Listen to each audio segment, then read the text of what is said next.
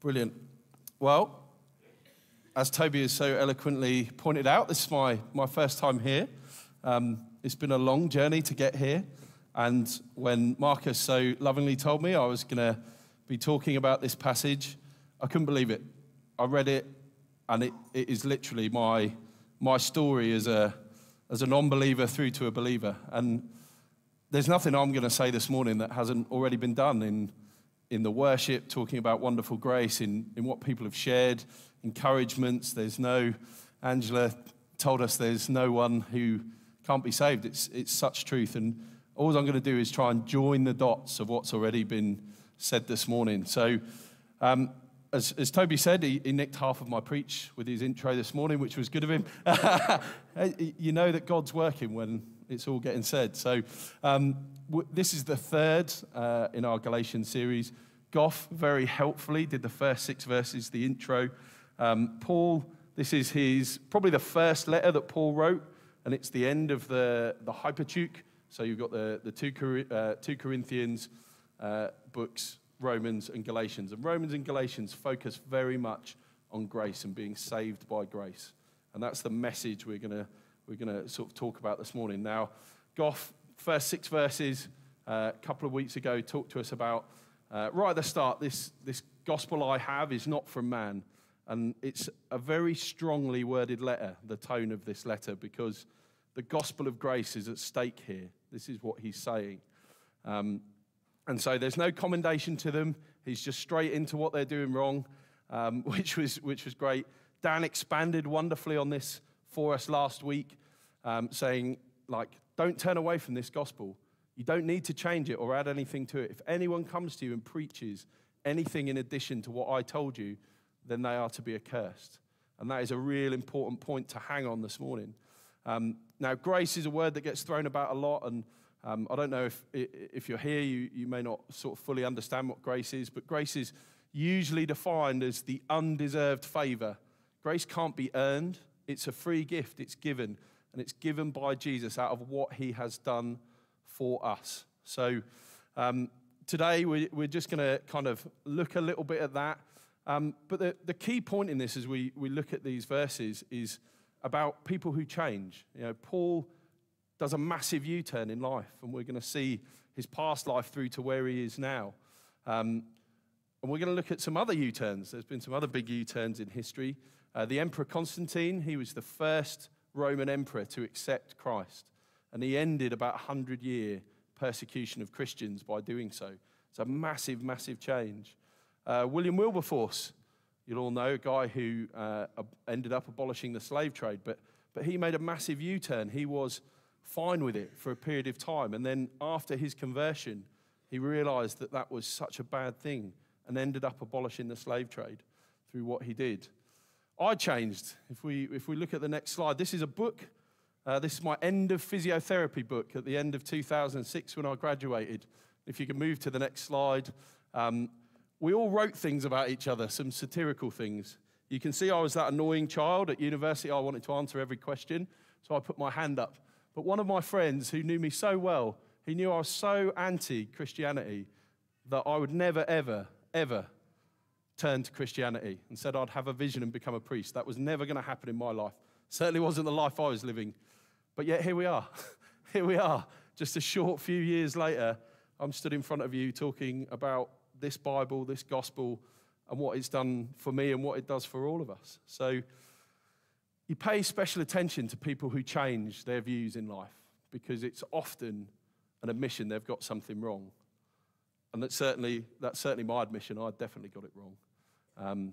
So let's dive into the passage. I'm just going to pray for us, and then Chris Wayland, one of our wonderful guys, part of our Authentic, our students in 20s ministry, he's going to come and read the passage for us. But Father God, I just want to echo everything that's been said and sung here today. Please let us grasp your wonderful grace. Let us understand that there is no person who cannot be saved by your wonderful grace and the things you've done for us. You can save anyone. And I pray that sits deep in us, changes our lives today again. Amen. Chris, come on. Terry, can you?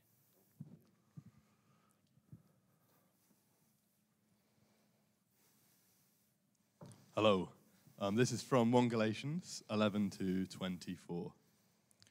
For I would have you know, brothers, that the gospel that was preached by me is not a man's gospel. For I did not receive it from any man, nor was I taught it, but I received it through a revelation of Jesus Christ. For you have heard of my former life in Judaism, how I was persecuted in the church of God violently and tried to destroy it. And I was advancing in Judaism beyond many of my own age among my people. So extremely zealous was I for the traditions of my fathers.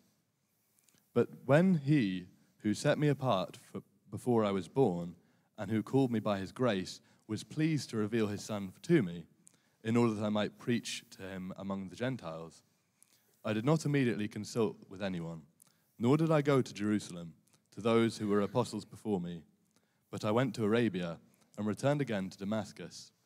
Then, after 3 years, I went to Jerusalem to visit Cephas and remained with him 15 days. But I saw none of the other apostles except James, the Lord's brother. In what I am writing to you before God, I do not lie. Then I went into the regions of Syria and Cilicia, and I was still unknown in person to the churches of Judea and that are in Christ. They only were hearing it said, he who used to persecute us is now preaching the faith he once tried to destroy. And they glorified God because of me. Thanks, Chris. Brilliant. So just a couple of verses for my first time out. That's really good. We're gonna sort of unpack some of the key statements here, but we're going to look at 4 points. Paul's history, the fact that he was set apart in the womb, then called by grace, and finally, so that I might preach him. Paul's backstory, his previous life. I'm going to read this verbatim, so please allow me to look at my notes while I do this from Phil Moore's excellent commentary. If you haven't got this, this will be a massive help to you as we go through this book.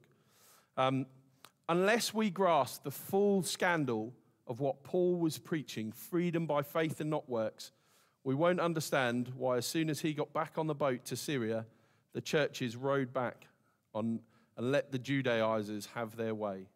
So Paul's first missionary journey was about 10 months long, they reckon, and he covered a lot of ground. He went to 10, 15 different places, so he wasn't in each place for very long. You can see that there from where he starts. And after he moved on, as was the way, these Jews called Judaizers would come, follow him into where he'd been, and sort of make a bit of an attack on his credentials. And what they'd say was, oh, that Paul, yeah, he's a good man. He's kind of okay. But Jesus, yeah, he's important. Yeah, he is the Son of God. But Paul's kind of holding out on you. The only way you're going to get true salvation is through circumcision and holding on to the law of Moses that our forefathers were given. And to sort of confirm that, they'd make a couple of personal attacks on Paul. So they'd say that Paul wasn't a real apostle. He wasn't a first-rate apostle. He hadn't walked with Jesus. He hadn't been commissioned by Jesus in person. And they'd also say that he was a people pleaser. He was afraid to tell you the full truth that you needed Moses' law because it's hard. It's hard to grasp. It's hard to stick to. And so to win a hearing with you, he just preached grace. Yeah, just believe, and you'll go to heaven. And so they really downplayed what Paul had preached to them about grace. And so we can understand as we go forward from there why Paul is now responding with some of the words he uses and some of the ways he talks, because he's arguing back saying, well, no, that's not the truth.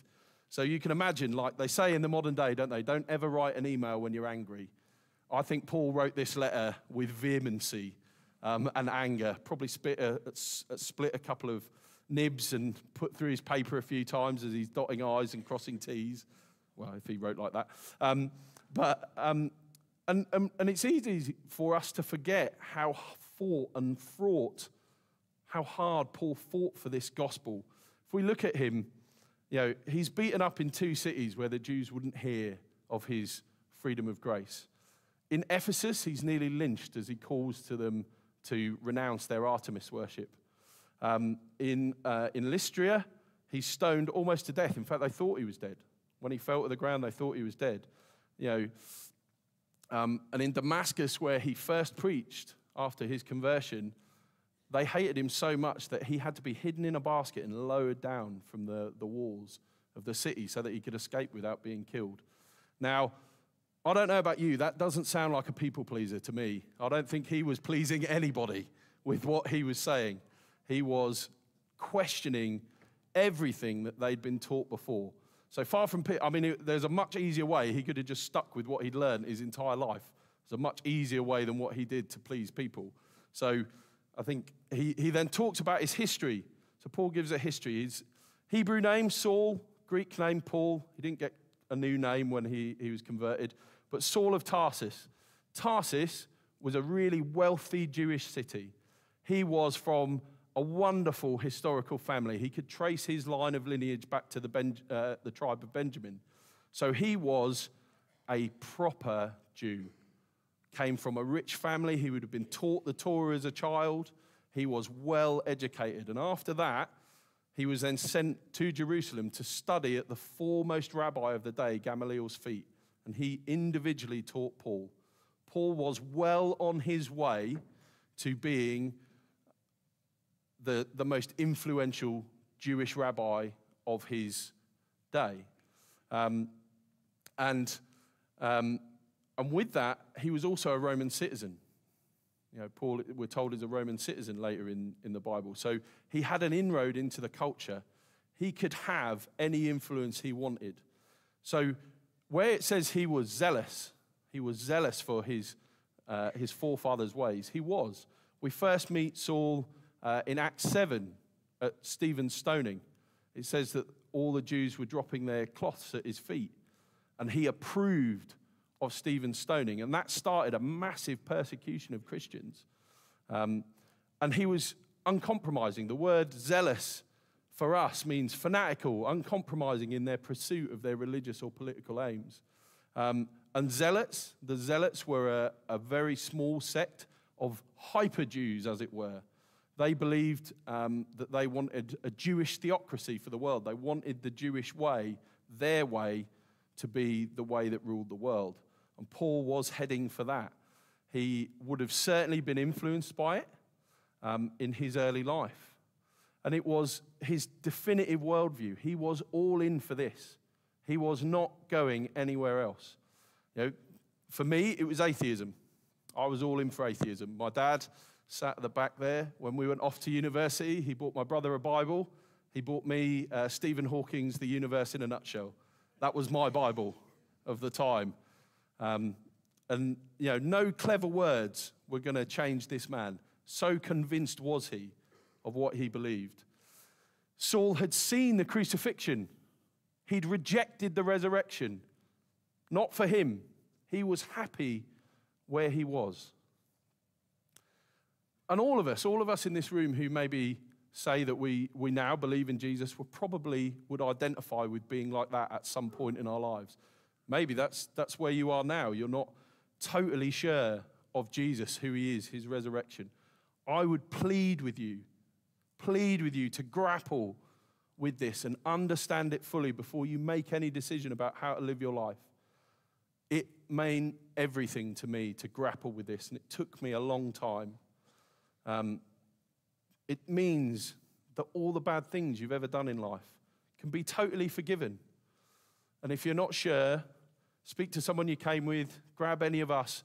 We'd all love to help you understand better what grace means. Okay, so my next point, moving on from that, Paul says he is set apart in the womb. God's sovereignty is kind of what he's aiming at here. Sovereign means you're above things. You're above all of it. You're sovereignly sitting above. And this is kind of what Paul is getting at here. And he's saying that God was above him. He knew what was going to happen. Imagine it. He's talking about the womb.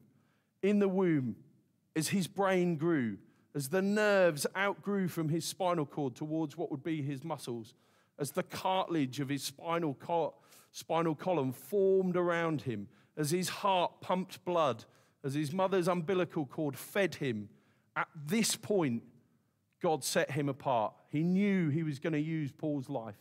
This is what Paul is trying to say here. I didn't get this from no man. No one taught me this. Here, right here at the start of my life, God had set me apart. And Paul was an expert at outside-in religion, at legalism. The Mishnah was what the Jews and the Pharisees had added to the Ten Commandments.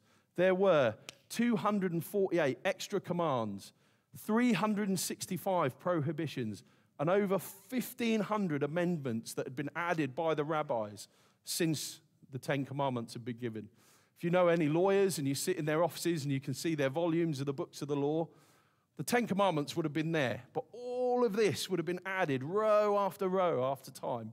Man's addition to what God had given. And this is the point that this is where Paul was in life. When he clashed with the Jews in Galatia as he tried to spread the gospel, he didn't clash with them because he didn't have any empathy for their way of life. He clashed with them because he knew it inside and out, and he'd rejected it. God, Jesus, had revealed himself to him and blown apart his false religion.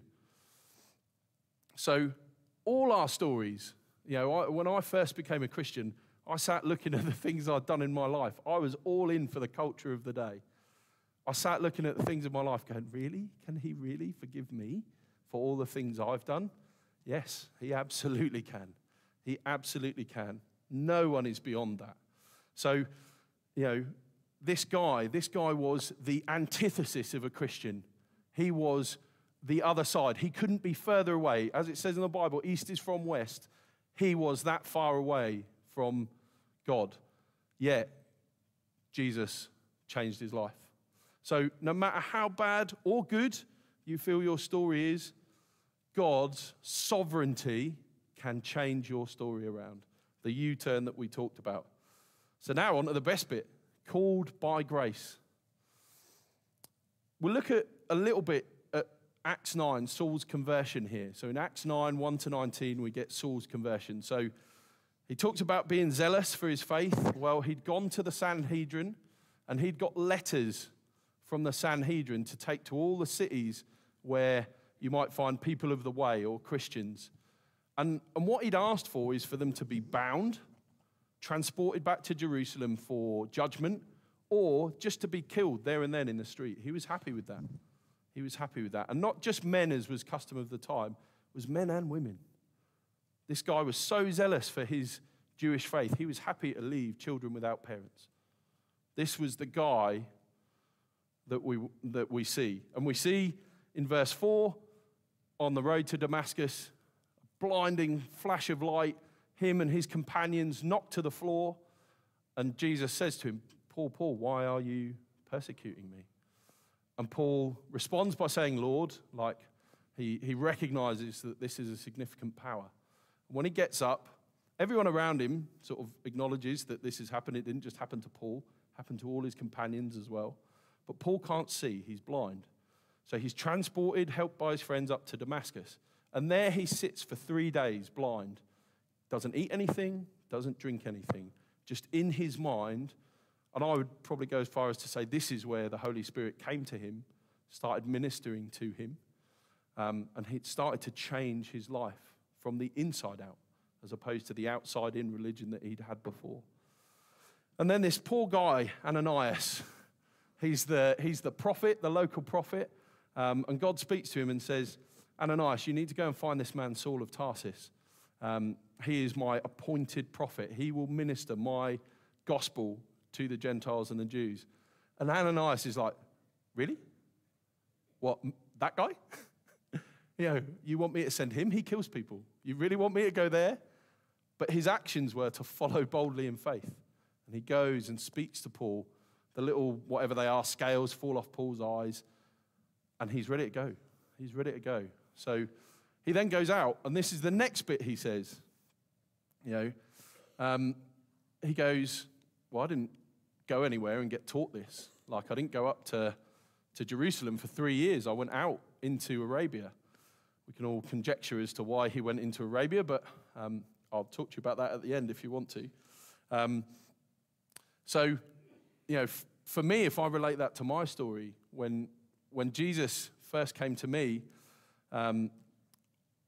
less than 18 months after that, I was on a mission trip. So less than 18 months after that quote was wrote about me, I was on a mission trip. 5 years after that, I was here, getting baptized, becoming a Christian. Such was the time that it took to work through. So, one of the phrases I learned while I was out in Tanzania was Tulia Simba. It's Kiswahili, and it means easy tiger. All right? You might be sat there going, what, so I get converted and then I'm just off? 3 years, I'm off. I'm going to preach the gospel all around the world. Thankfully, for most people, their conversion story is not that stark. Okay, so don't be afraid. You're not going to just get sent out straight away. For me, it took a good 5 years of working through my questions. And I'm glad to sit here and say that there are wonderful people who've helped me on my journey before I became a Christian, sat here with us today. But Paul also refers to himself in 1 Timothy as the worst of sinners. And he was the worst of sinners. This is a guy who murdered people for his belief in another faith. He had done terrible things. When he's being beaten and being whipped and being stones thrown at him, he's like, no, I kind of deserve this. I have done worse than this. That's why he was so ardent for his faith, a man who'd made that massive U-turn. And finally, so that I might preach him. Well, this is the best bit, isn't it? After Jesus comes to us and changes our life, he gives us a story to work with. We've all got a backstory. Everybody sat here who calls himself a Christian has got a wonderful story that God has given them. The stuff that I did in my former life, God has used. He's used that story to help me when I need to talk to other people about him. And I love doing that. I love sharing the gospel.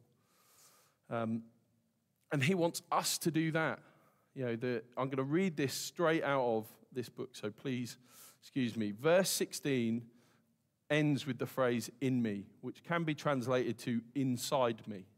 So this is another attack for Paul saying, I did not get this from man. I got this from a divine revelation of Jesus. So Paul wants the Galatians to understand that God in me, en moi, is the only reason he has been forgiven for his sins. Far from earning God's approval, his outside in religion turned him into a monster and an enemy of God's church. He wasn't forgiven because he observed the Jewish law, but because God set him apart in his mother's womb and called him by grace to reveal his Son in me. While he was still an enemy of God, the Lord broke into his heart and saved him from the inside out, convincing him to trade the easy life, a righteousness of his own law as a Pharisee, for the righteousness which is through faith in Christ, the righteousness that comes from God on the basis of faith alone. If we move to the next slide, I think if you're going to take anything away from today, I'd love you to take this away, if that slide will come in a second. But your story is important. Your story is incredibly important. Remember it. So here, this is a pictorial reference of what essentially this book of Galatians is about.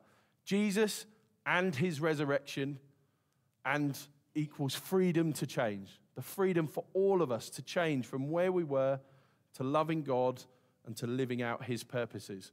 If we just slide the crossbar of the cross just down a little, Jesus plus anything other than grace and faith, there's no freedom in it. This is what he's saying to the Galatians. Don't add anything to my gospel. Don't add circumcision. Don't add works. It is through grace alone that you are saved. Paul's story, that transitional story, has changed the lives of billions of people by reflecting God's limitless grace. This guy was that far away. He could never get back on his own. Only grace could save him. For me, and for all of us, it might cost us something in our story following Jesus. For me, it did. I had a career that I loved. I was working in elite sport for Norwich City Football Club. Whether you think that's elite or not is up to you. I certainly thought it was. But it cost me that career. Standing up for what I believed in because of God having changed my life meant I had to leave. But it's been 5 years since I left, and I wouldn't trade a second of it. It's given me more time to be here, to learn this. It's given me more time to be a husband and a father to my children. And I look forward to what my life is going to look like now because of what Jesus has done for me. I wouldn't go back for a second. As soon as I was out of football, I realised just how oppressive and bad it was. I'm not saying it is for everyone. It certainly was for me. But what does it look like for each of us to preach the gospel? And it is going to look different for all of us. Preaching isn't just doing what I'm here doing on the stage. It can mean a number of things.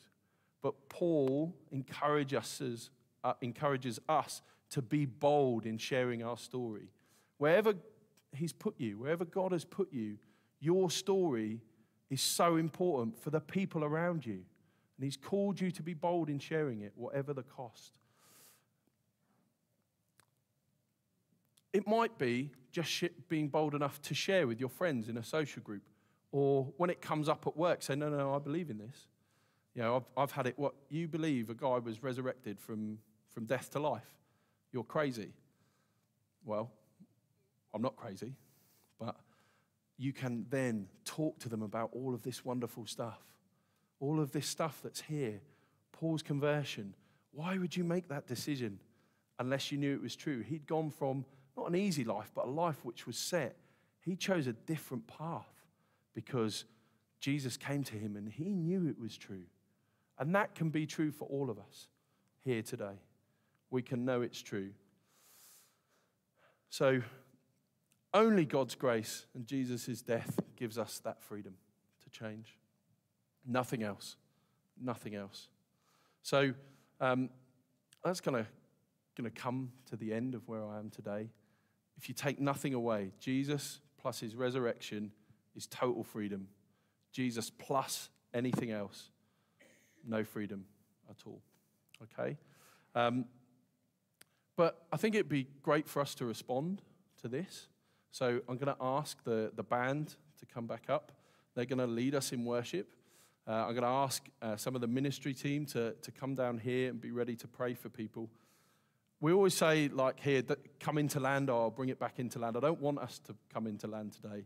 We're up in the heavenlies realizing what Jesus has done for us. Stay there. Stay there. Accept it. Enjoy it. Feel God's love for you. Our society yearns after something for nothing. Everything is, what can I get for nothing? An undeserved gift. Well, the best undeserved gift you can ever have is right here. Right here in this Bible, God's grace on us. Jesus has paid the debt, and you can live in the freedom of it by faith alone. I don't know. I was chasing after a free gift when I was looking at this, and I couldn't believe people didn't see it more. A free gift, and it's yours, just by faith alone. So, look, if you're not a Christian and you want to wrestle with this a little bit more, you want to grapple with this wonderful concept of grace, then please, feel free to come down the front or come after this is all finished and grab Marcus, Toby, me, the people you came with, whoever.